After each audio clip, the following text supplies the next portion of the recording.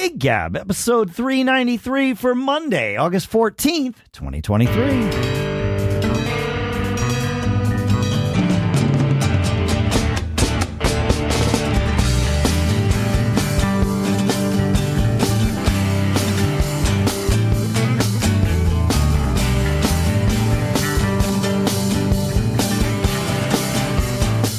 Greetings, folks, and welcome to Gig Gab, the show by, for, and about working musicians here in Durham, New Hampshire. I'm Dave Hamilton. Today in Capitola, California, it's Paul Kent. How are we today, Mr. Paul Kent?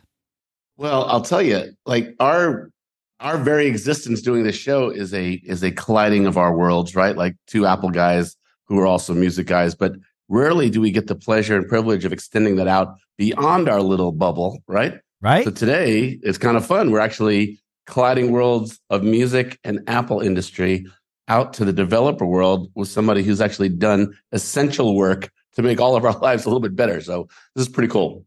Yeah, it's true. We'd like to welcome Chris Liscio from SuperMegaUltraGroovy's, the makers of Capo. You've heard me talk about that. But now we actually have Chris here. Chris, thank you for joining us today. It's no problem at all. I'm so happy to join in and dab about gigs. Yeah, that's it. Yeah. We always tell people when they come on the show, we've had folks that are like, "Oh, my stories are boring. Nobody wants to hear my stories about like music or like the nerdy stuff." I'm like, "Yeah, no. This is where that stuff is actually interesting. The things that put people to sleep at cocktail parties are really, really exciting to a certain subset of the population, and we are here. So yeah, it's great to have you. Yeah." All right, I got the first question. Go for it. How on earth did you name your company? Oh boy. So I was 19. The year was 1999. So that does put an age on me. And I was at the University of Waterloo, and I was working on my first shareware software package for BOS, of all things. Wow. And I needed a company to, legally sell something. And I'm a big fan of The Simpsons. And I don't know if you remember the episode where they go to Japan and they're on a game show with a really wacky name with like a bunch of, adjectives smashed together. And I thought, I started coming up with ideas, and it's sort of a backronym, right? SMUG, yeah. Super Mega Ultra Groovy. And it stuck. So it's a really old domain name. Wow. Very clever. Oh, it all makes sense now. All makes sense. I never saw the smug thing in there, but I like that. That's good. Yeah. Backronym. That's good. Yeah. And actually, if we're really going to connect the dots here, like SMUG is Stanford Macintosh Users Group. So just saying, we're really going to get geeky here. Wow. So. Nice connection, Paul. Yeah. Yeah. So obviously you're a programmer. We've talked about Capo, and I want to talk more about it as we kind of progress through here. But I'm curious. Like, clearly you're a musician. I'm assuming that you're a musician, and you built this to at least initially scratch an itch. Absolutely.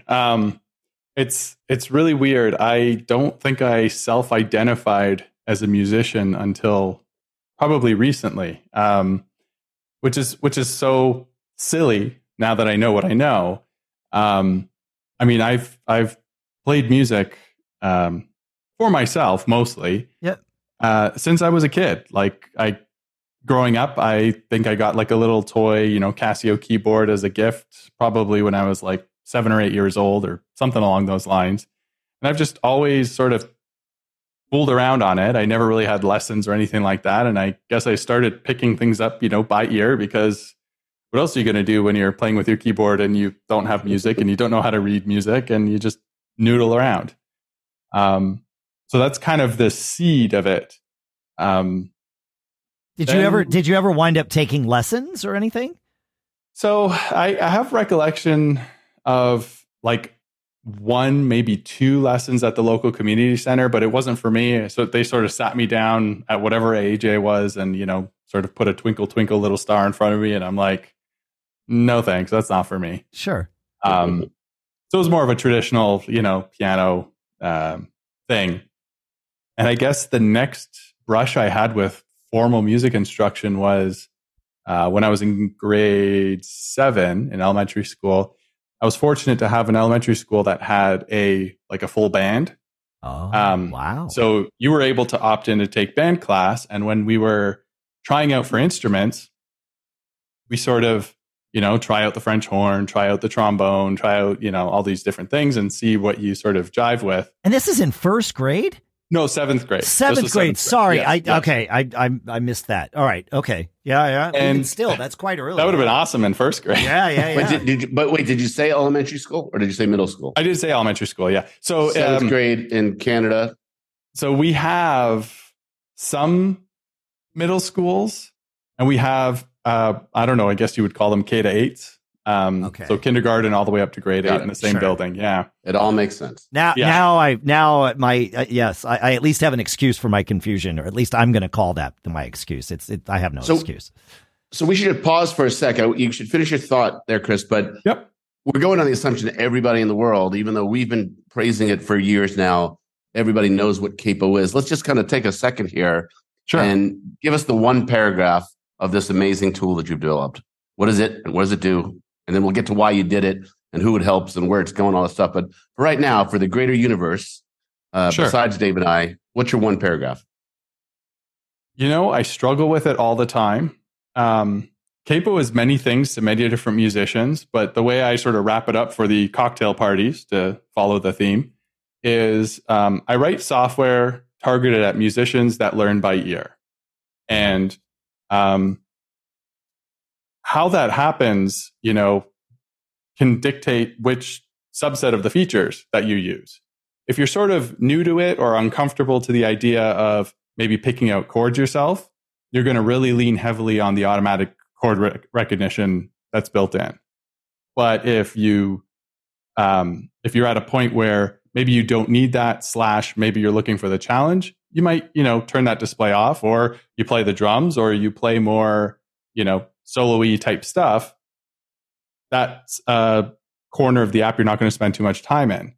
The people who are sort of in the middle to advanced area might turn to more the what I call the advanced playback functionalities, which are the slowing down without affecting pitch, the ability to transpose a recording, and even the fine tuning ability, the ability to take like an older recording and shift it by just a little bit to sort of account for those old tape transfers that kind of have a little bit of trouble there. Yeah. So it's really hard to give that elevator pitch, because as a developer, you kind of want to start going down that path of, it's got chord detection, it's got automatic beat recognition, and you can edit the beat grid, and you can do all this stuff. And it's like, whoa, wait a second, take a step back. No, I think, as you were explaining your entry into playing music and the fact that you learned by ear and clearly have a preference for learning by ear, it all started to make sense. It was like, oh, you built an app for people who want to learn by ear. And yes, there are many different ways to approach that depending on what you play and how you play it. But yeah, I think that's your cocktail party pitch. It's an app for people who want to learn music by ear. Yeah. Yeah. And just all the features and the way it's grown over time. I found it when it was a slow downer tool, right? And the question if I would have met you face to face back then, the question I would have asked is, what guitar solo was making you crazy that you decided to write this awesome software for? It didn't really happen like that, because as you both are well aware, this category of app I didn't create it. The ability to slow down without affecting pitch was something that sort of, I distinctly remember, I want to say Sound on Sound magazines or something like that I would read in high school, where I remember the first ads came out and they were talking about breaking the laws of physics, because now you can adjust the speed of sound without messing with the pitch. And so that technology's been there for a long time. So the way that I came into it is now fast forward a long time. So I was I was well into adulthood. I had already sort of gone indie as a developer.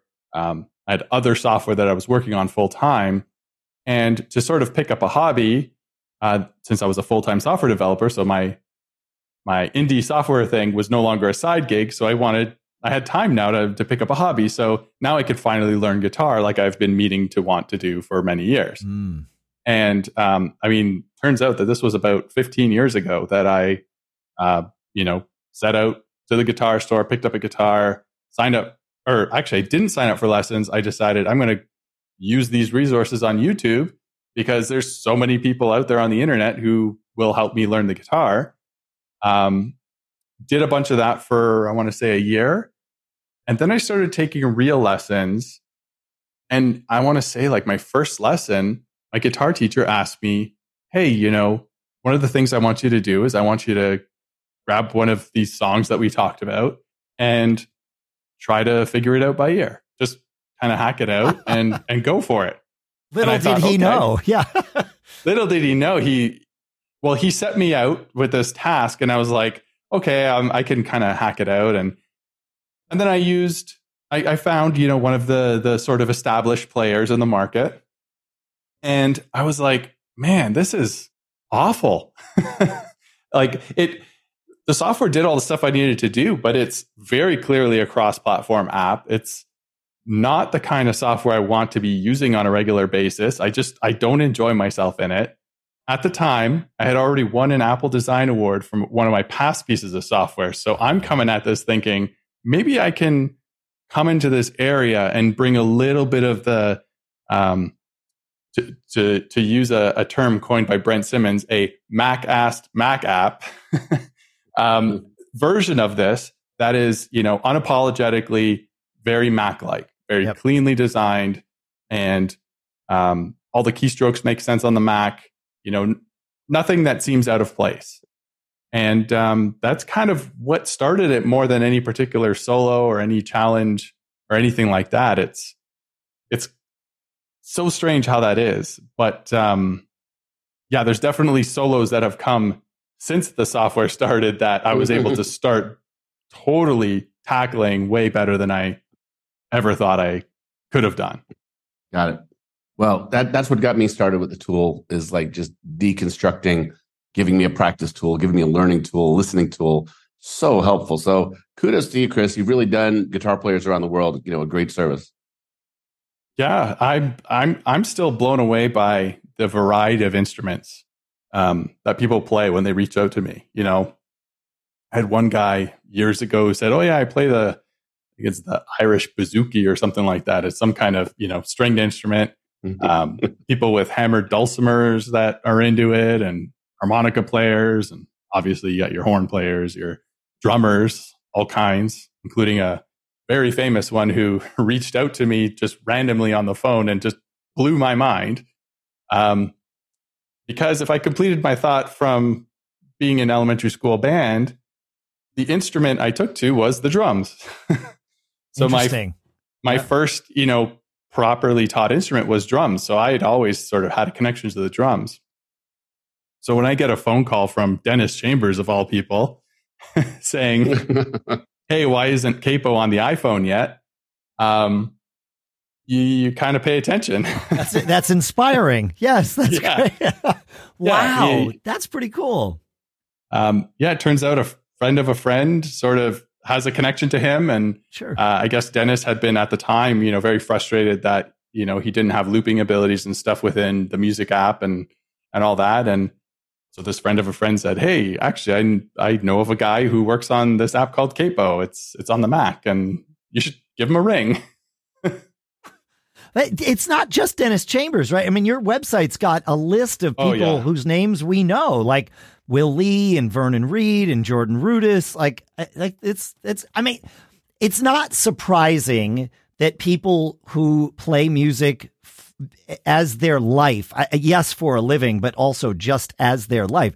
It's not surprising that they also would find great utility in a tool like this, just like the rest of us.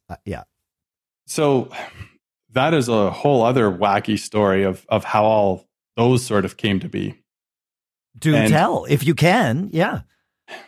So I was very, very fortunate to get an opportunity to work with somebody who had previously done I want to say artist outreach and training to a large degree of professionals, teaching them Logic Pro. Okay. And so working with her, she had basically spent tons of time with people who are in the pro music world and do a lot of work with Logic. And when they want to learn tips, tricks, or they get stuck, she was the person who was sort of their liaison to,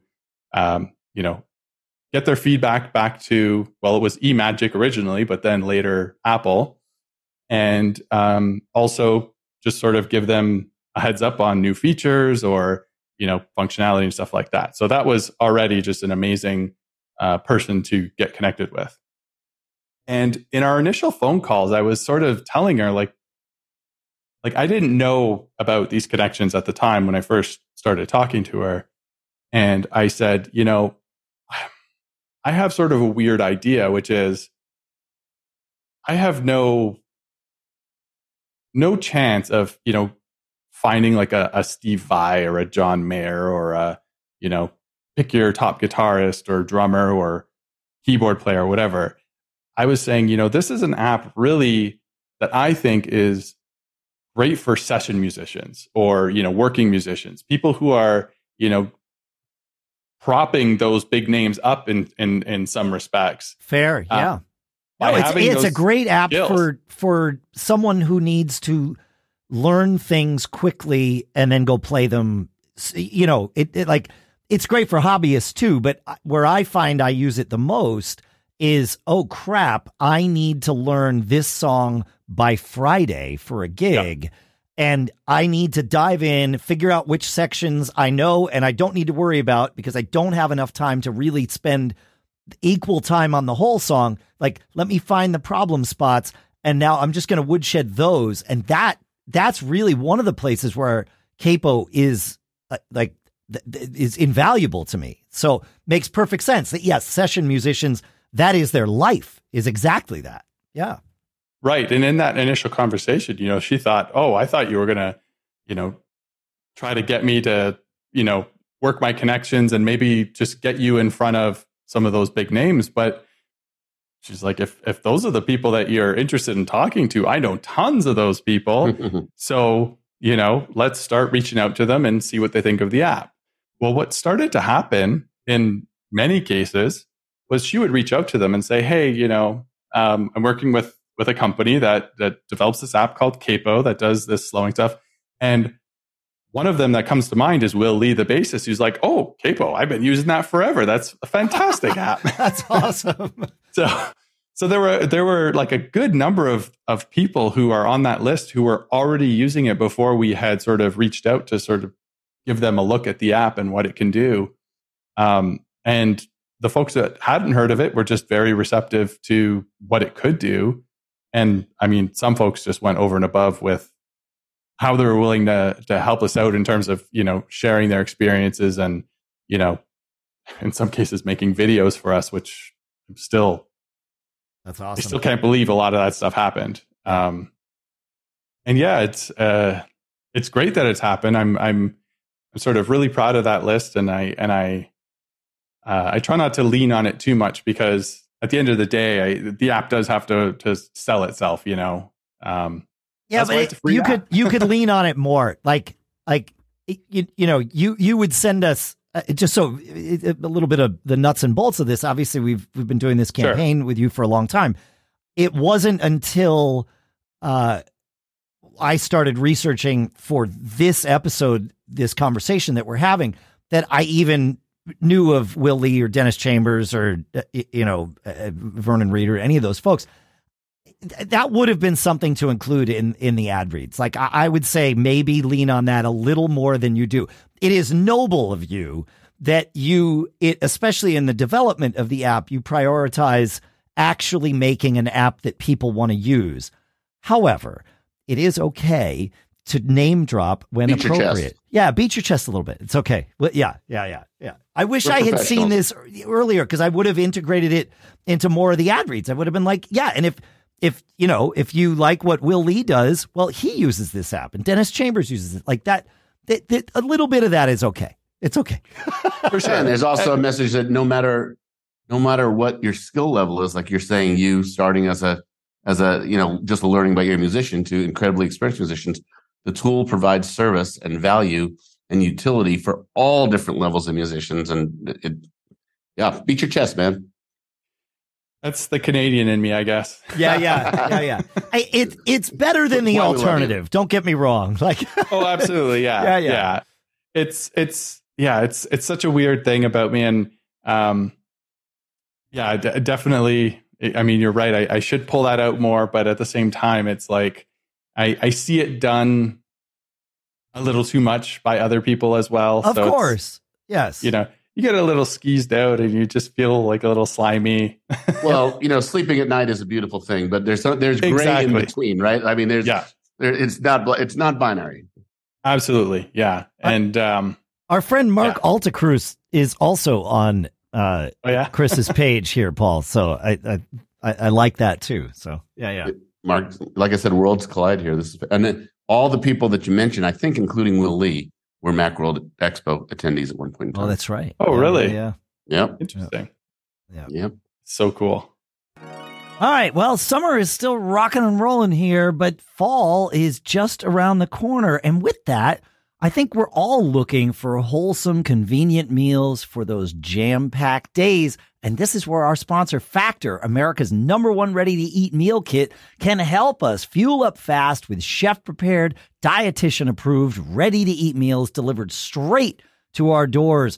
I love Factor. Lisa and I have used it quite a bit throughout the summer. I know we're going to be using it in the fall. We're about to have our kitchen redone. Factor is going to be a huge factor in that because these meals are delicious, right? We can get the Factor meals. We can put them in our spare fridge, which will still be usable. And then you just heat them up in your microwave in just 2 minutes and they're fresh, never frozen. These meals are delicious. And you get all kinds of fun flavors and just meals, like meals in general to choose from. Oh, so great. And that means we get to skip the extra trip to the grocery store and also skip the chopping, the prepping, and the cleaning up too, which can be really important, not just if you're having your kitchen redone like we are, but, if you're on your way, like I got 5 gigs this weekend, I'm going to need to know that I can come home in the middle, eat, fuel up, and go. And Factor is going to allow me to do that. It's so great. You got to check this out. I think you're going to love it. Head to factormeals.com/giggab50 and use code giggab50 to get 50% off. So that's code GIGGAB50 at factormeals.com/GIGGAB50. So factormeals.com/giggab50 to get 50% off. And our thanks to Factor for sponsoring this episode. So, have you ever played music out? Have you gigged before? Well, so when I was in that elementary school band, we did play a gig at a mall. Okay, hey, that counts, man. Yeah, our 20-some piece band, and there are people who listen to this show who may have never played in a 20-piece band and play out all the time. So that's there you go. Yeah. I mean, it was an elementary school band. It was pretty awful, but it was a 7th grade. That's a middle school band to people in the United States. So yeah. But no, it's just not something I've done because I haven't grown up really with musical friends, and interesting. There's sort of a weird arc in my music story, which is I was more of an electronic music person. I had gone down the path of the mod scene and doing a bit more of that, like the Scream Tracker and XM files and all that kind of stuff. And had got to a point where while I was in high school, I was working with a record company. And I remember being at the record company, going to visit after me and sort of my group had put together this demo CD that we sent around, they called us in to work with them. And of the members, I was the only one who sort of was able to participate. I had gone to this studio and they would give me I would bring my jazz discs, the iOmega Jazz 1 gig. Yeah. This is it, right? This is like portable hard drives for those who don't know. Yeah. I would take a jazz drive in and we would load raw vocals for tracks that they were working on. And basically he said, bring these home, go ham, write remixes or ideas and stuff like that. Wow. And so I did a lot of that in sort of my high school years. But it was sort of at the time where I was, it was time to be serious about, post-secondary education. I was obviously a very computer-oriented person. I did tons of software development starting in elementary school. So I knew that was sort of the direction I definitely wanted to go down, and I always wanted to smash music and computer. So I had to focus more on the computer side, more on the school side. I brought my keyboard with me to school, but it sucked up all my time. And I did my internships while I was in school, so I was I did some time at ATI. Remember ATI? Oh yeah, for sure. I did time at ATI. I actually got a job at B. So I worked with them for a couple of terms. Yes. Right. Which was fantastic. He would eat lunch with us. He was such a character. Oh, he was great. Is great.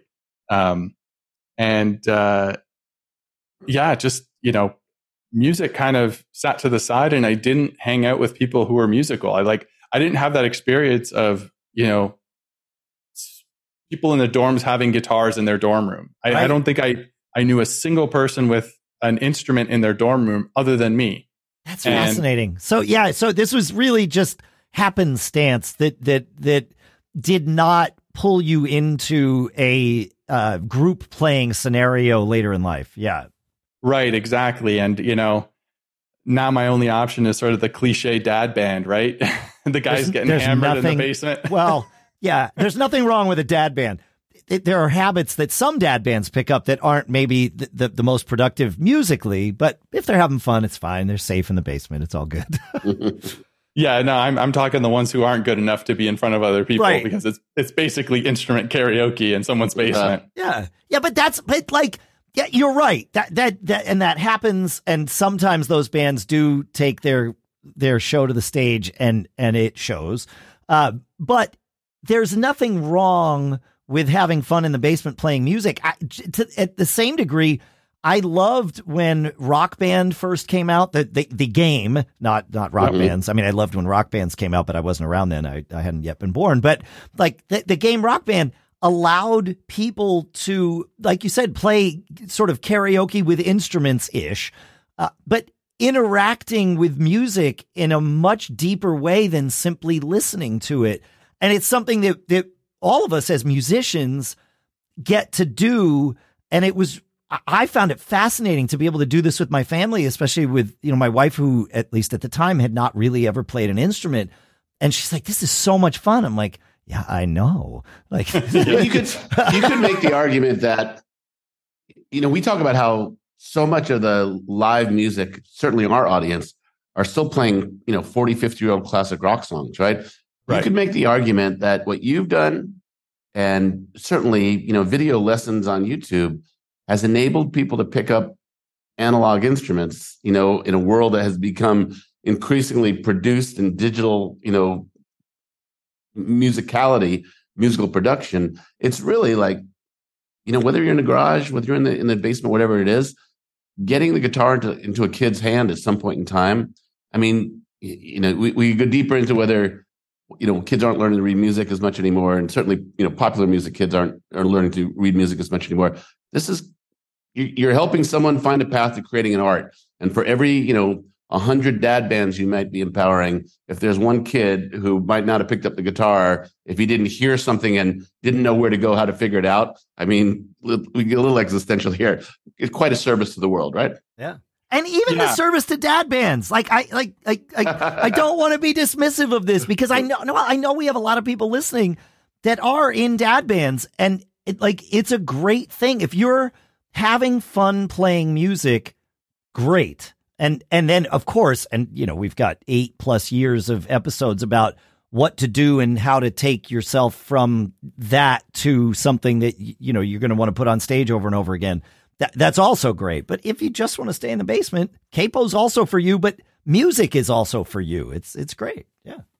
Yeah. I like to think of the whole the exercise of picking up your instrument and trying to tackle something that speaks to you, like just something that catches you. It's really hard to put into words. Something just kind of buries itself in your head, and you're like, what the hell were they playing? Like, how did they make that cool sound or whatever? And just sort of, it's almost like a heightened music appreciation, right? You're not just listening to the song anymore. You're trying to get into that artist's head a little bit. Like, where were they on the fretboard, or like, how the heck did they coordinate the kick and the tom in that weird, interesting way? And just trying to put yourself into that.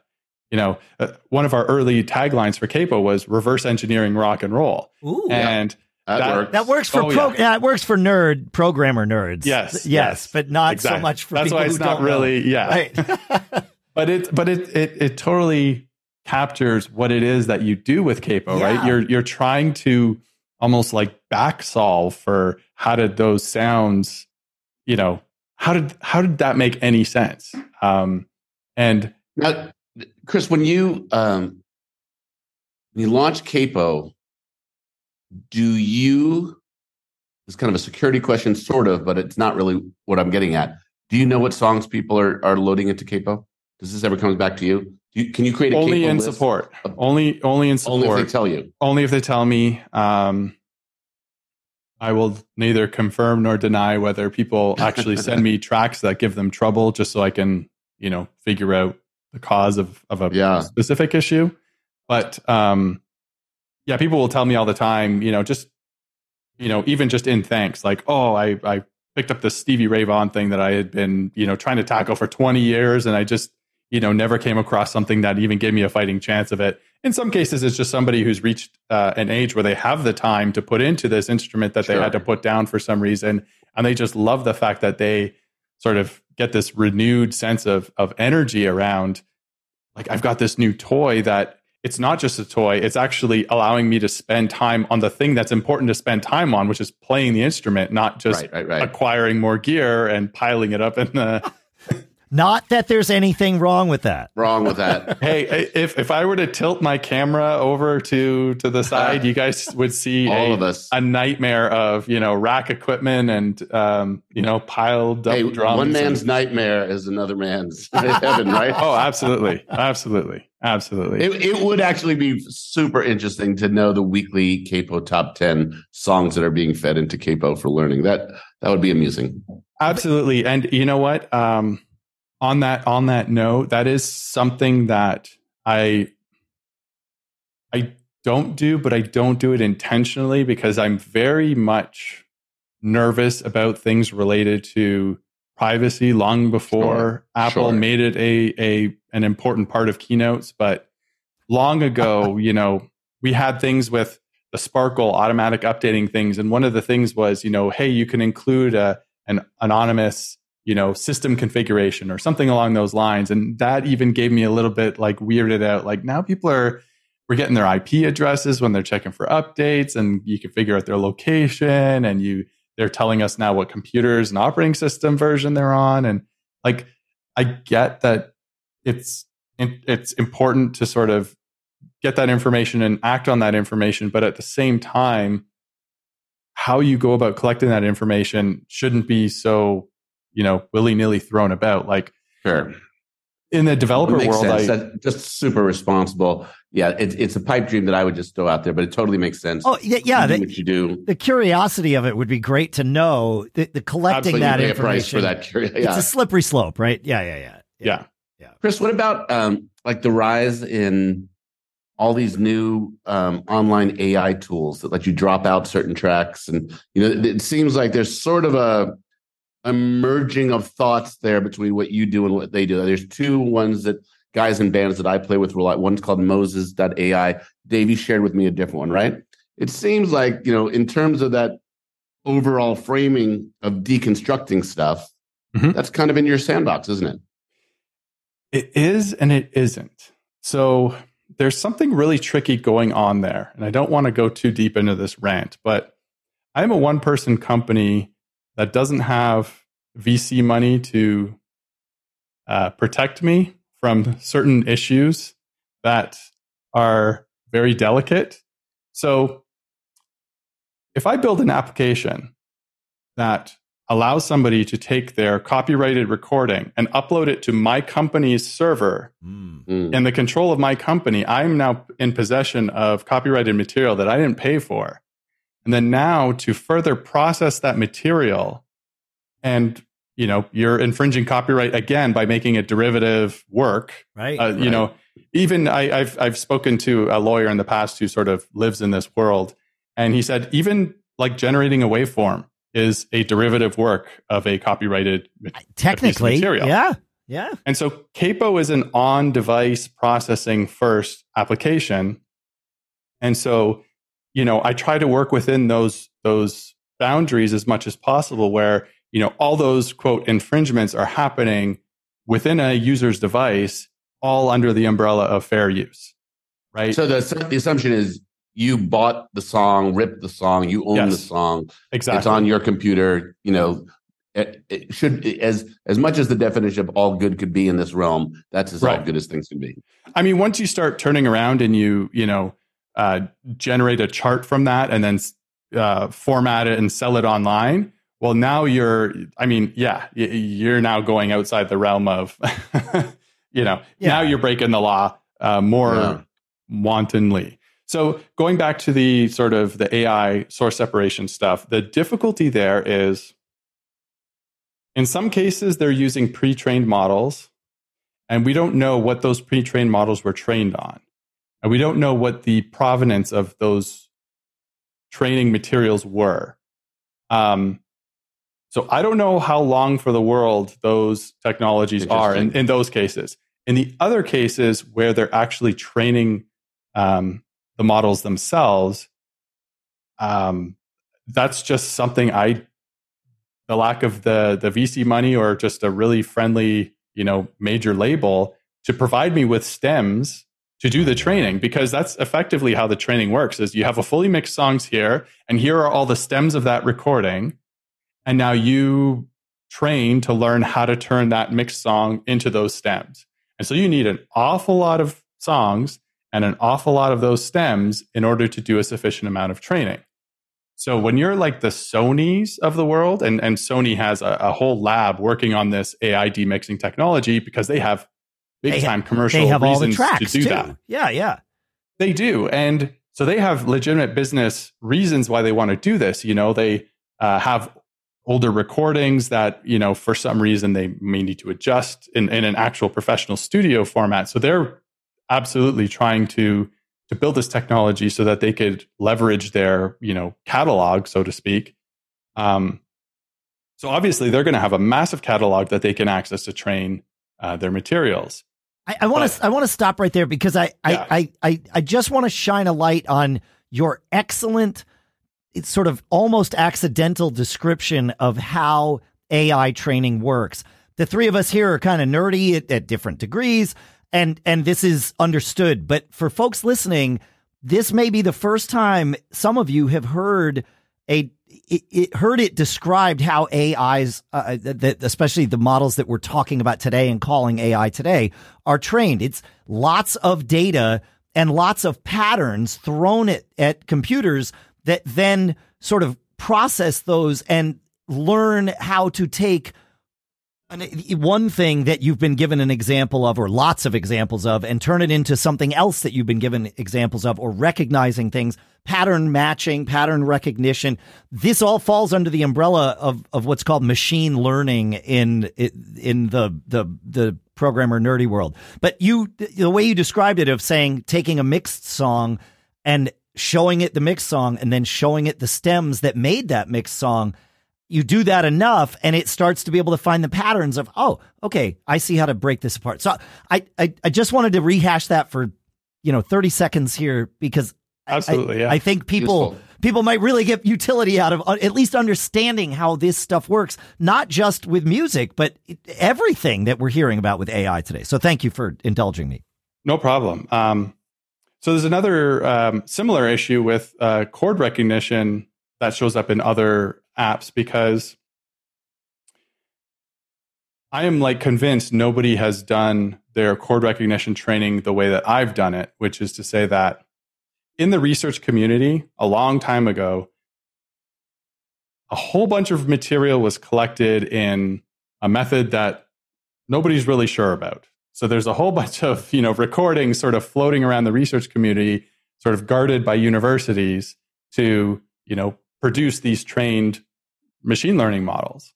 So the models are sort of questionable, but also the training data is somewhat questionable. So if somebody gets a hold of that data set and tries to train the stuff themselves on the audio part of the data set, they're really sort of in a very dangerous spot. At the end of the day, is anybody going to get caught and get in trouble? Probably not, because, people get away with stuff all the time. Like, look at Uber, right? Like, Uber just muscles in and says, who cares about taxi laws and all this other stuff? Yeah. It's the same idea sort of happening here. But at the same time, I have a house, I have a family. I'm not going to jeopardize my entire well-being. You want to avoid the distraction of a lawsuit. Even if that's the worst that it would be, you still want to avoid it. That's right. Yeah. So effectively, all I had in a chord recognition engine, you basically want to line up some known chord labels. So like, C# to, B, whatever. Those are sort of like time-stamped, almost like markers placed along a timeline. And you need to match that with the audio that it belongs to. And then you train the neural network to sort of learn that, this chunk of sound over here is the F# and this chunk of sound over here is this. I'm greatly simplifying it, but that's the gist of it. So if you don't have the audio and you just have those labels of, where the chords are in time, you now have to supply the audio. Well, how do you supply the audio? Well, me and my wife go on a purchasing spree to purchase all of the music that belongs to the labels in the sort of well-known training data sets. Try to find as many of those songs as humanly possible in various sources and legitimately purchase them. But now I have to hand align the labels to that audio, because when somebody rips a CD, in Europe, they have a different CD that has different time gaps in between the songs. And so if that label belongs to that rip, my rip is going to be adjusted by, say, 200 milliseconds or worse sometimes. So you had to hand adjust all these things just to train Capo to then be able to do what it does for us when we feed it our own stuff.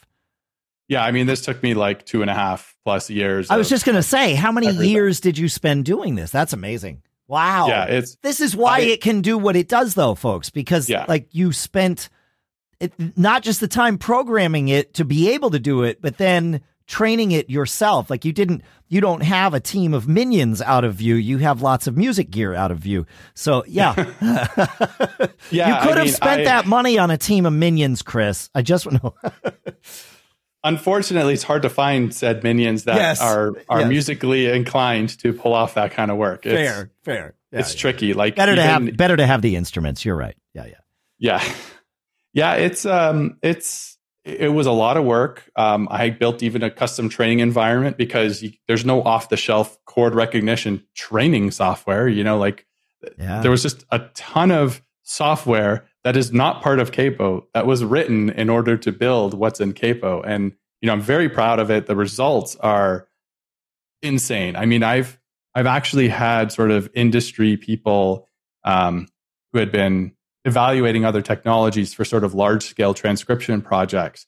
And they were like, yeah, we downloaded, X, Y, and Z. I'm not going to name names, but we downloaded all these other pieces of software and they're like barely getting like 40 to 65% in a lot of the songs that we're feeding it. And just as a last ditch thing, because we had only just heard of Capo, I sort of forwarded a copy of Capo to some of my colleagues. And they load the songs into Capo and they're like, holy crap, this thing's hitting like 73, 75% accuracy, sometimes, in the high 90s.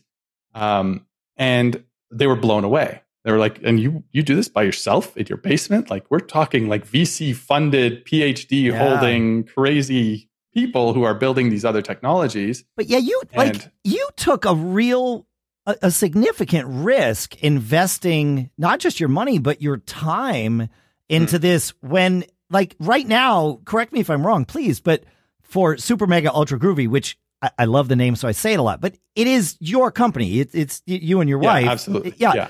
So, like, you have one app, right, that you sell right actively. Now. Yeah. I mean, you've had others. Yeah. Yes. Yeah. No.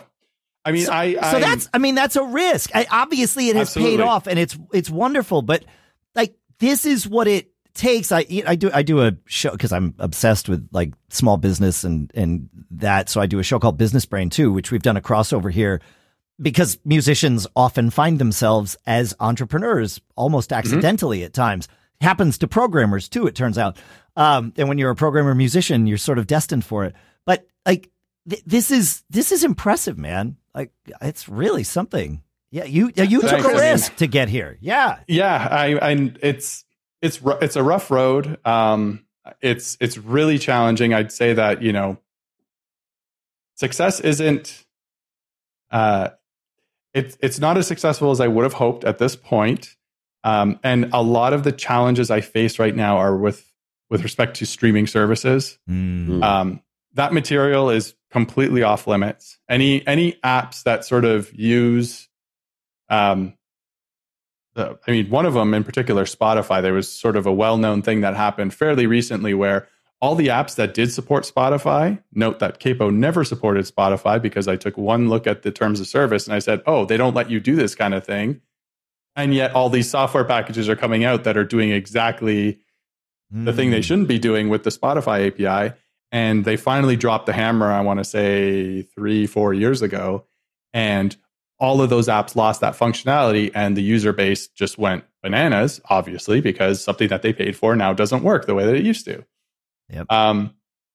But at the same time, I'm fighting this idea that, hey, I pay X dollars a month to Apple Music. I, quote, own the songs. And I'm trying to convince people that, hey, you know, you actually got to buy the individual track in order to load it into Capo because I need to see all the samples and do all the analysis and all that stuff. And digital rights management is what it is. And iTunes will still sell you a DRM-free copy of the song. Yes. And it's a couple of taps in Capo to sort of get you from that Apple Music copy to the one that you own. Amazing. And you load it in and it just works. I use Capo largely.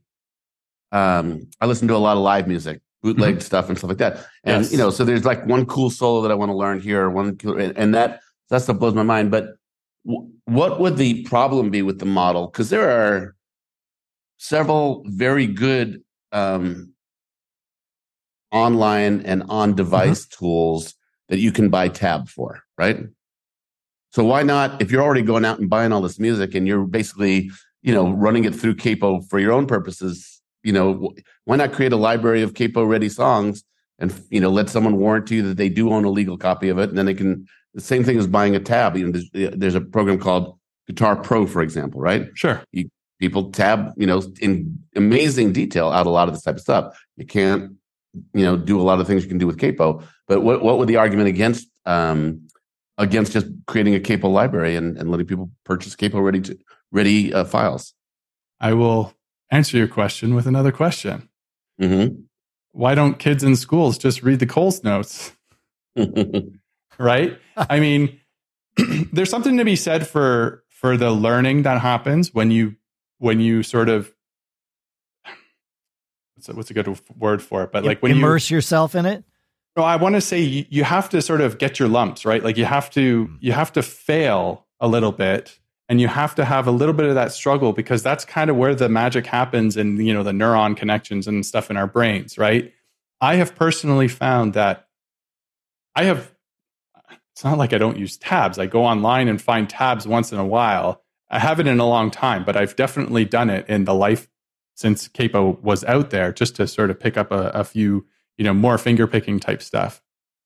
And I can tell you that the songs that I spent time learning in Capo myself by ear, very slowly, I know them 100 times better. And I also I'm a little bit more proud of those songs in my repertoire because of, you know, the time that went into it.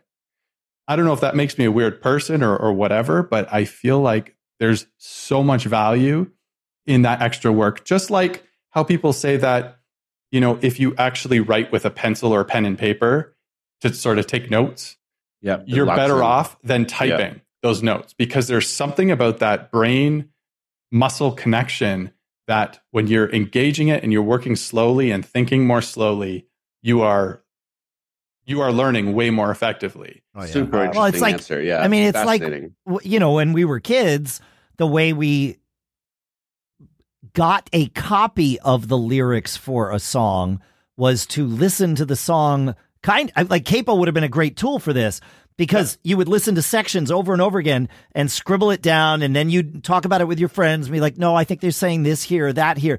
And the songs that I did that with, I will never forget those lyrics. Exactly. And yet the ones I download from the internet, I will never learn those lyrics. Right. Yeah. So yeah, it's such a weird phenomenon, but it's the human brain. It's weird. Yeah.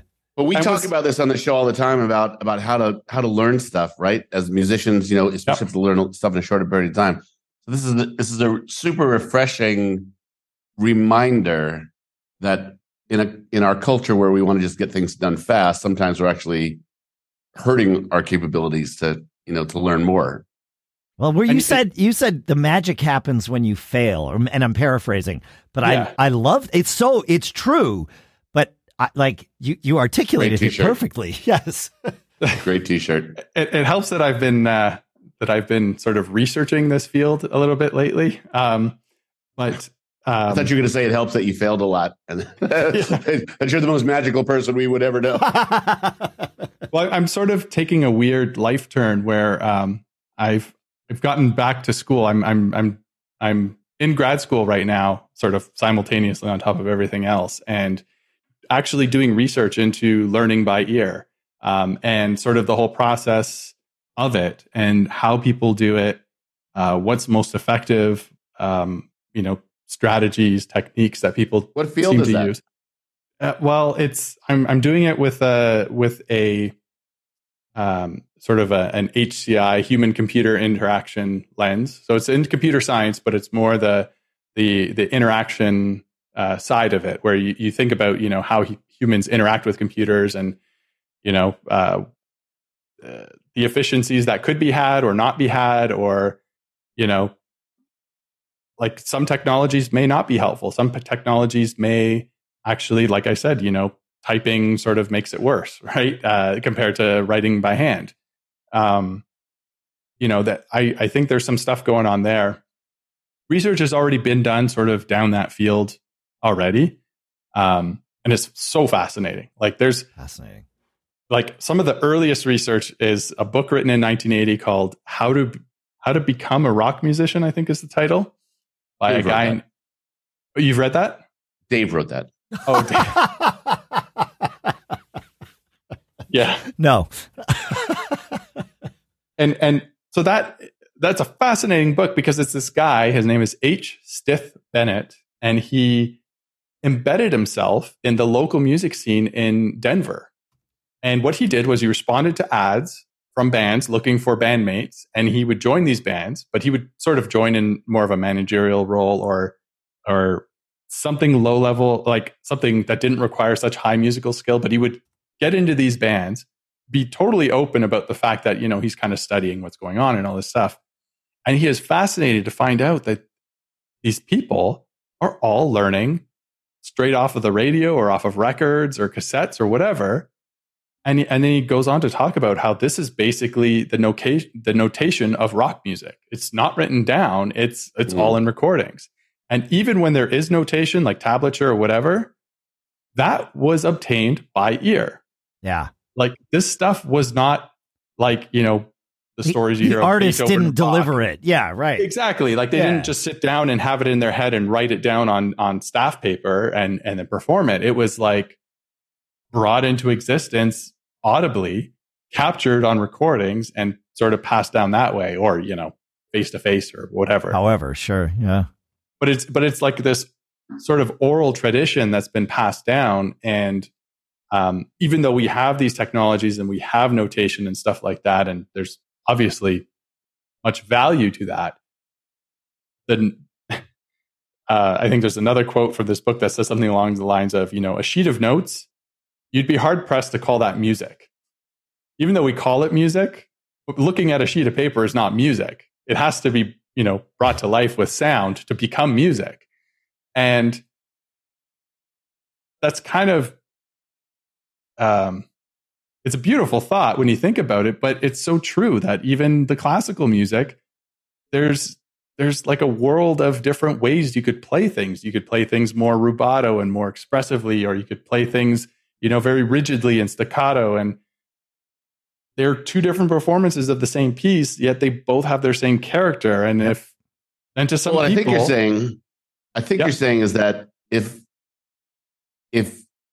Eric Clapton doesn't become Eric Clapton listening to Robert Johnson, if he has tablature, right? There's something that happens in the translation of what he heard and felt and learned through an audible source into him creating his own art. That is some of the absolute finite tools that we have available today are impediments to getting to that type of art creation.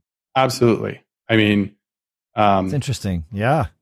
And it's interesting how these artists, quote, write music without writing anything at all, right? You're taking the decades of, licks and riffs and, ideas and shapes on the neck and tonal things that you can do. And that amalgamation of your history as a musician then breeds completely new stuff, and you generate new material, and you, quote, write your entire songs based on things that you're sort of regurgitating out of nowhere in your own special way, and breathing, new life into these sort of, quote, old ideas and doing something completely different with them. Well, it's kind of like the magic is in the gray, right? If you know it's the 10th fret on the 5th string, you're going to just play that.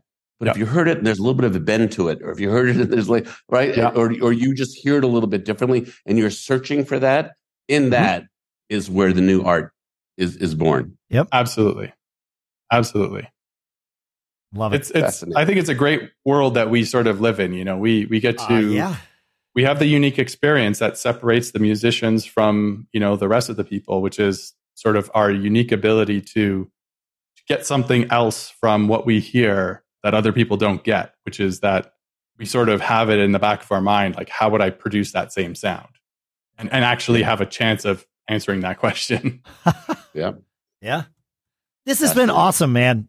Chris, thank you for your sponsorship of the show for so long, but really for just taking your time, and what a blast to be able to get nerdy like this. Yeah, man, we could. No problem. Well, I want to have you back on at some point, especially as your head dives deeper into this world that you're heading in with your studies, with your current studies.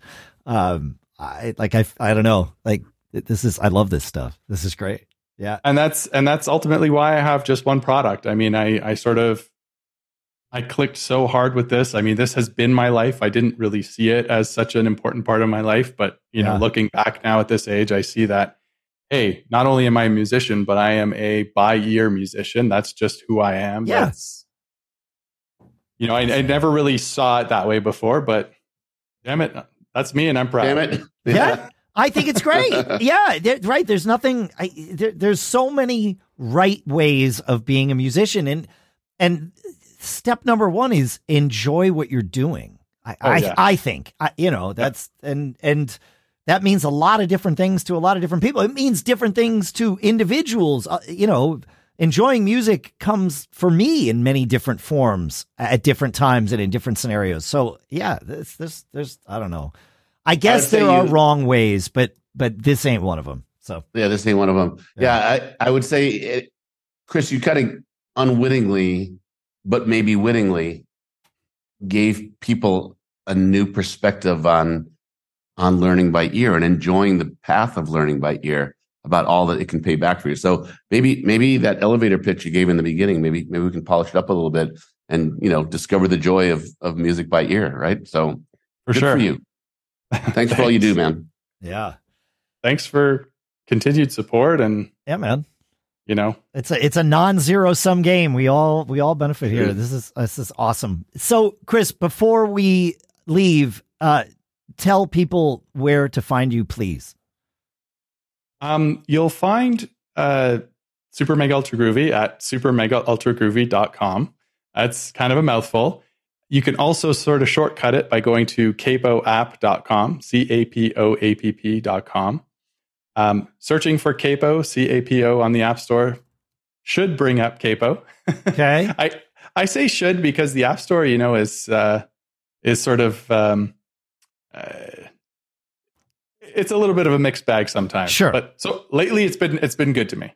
It's probably very good to most of our listeners, and they have no idea about the mixed bag that is the App Store. So yeah. Cool. Well, yeah. Thanks for coming on the show. Thanks for everything. This is absolutely fantastic. We say a thing at the end of every episode. Do you know what that thing is that we like to share with people, Chris? And if so, would you share it with everyone? I would. Always be performing. That's good advice. I'm out of a job now.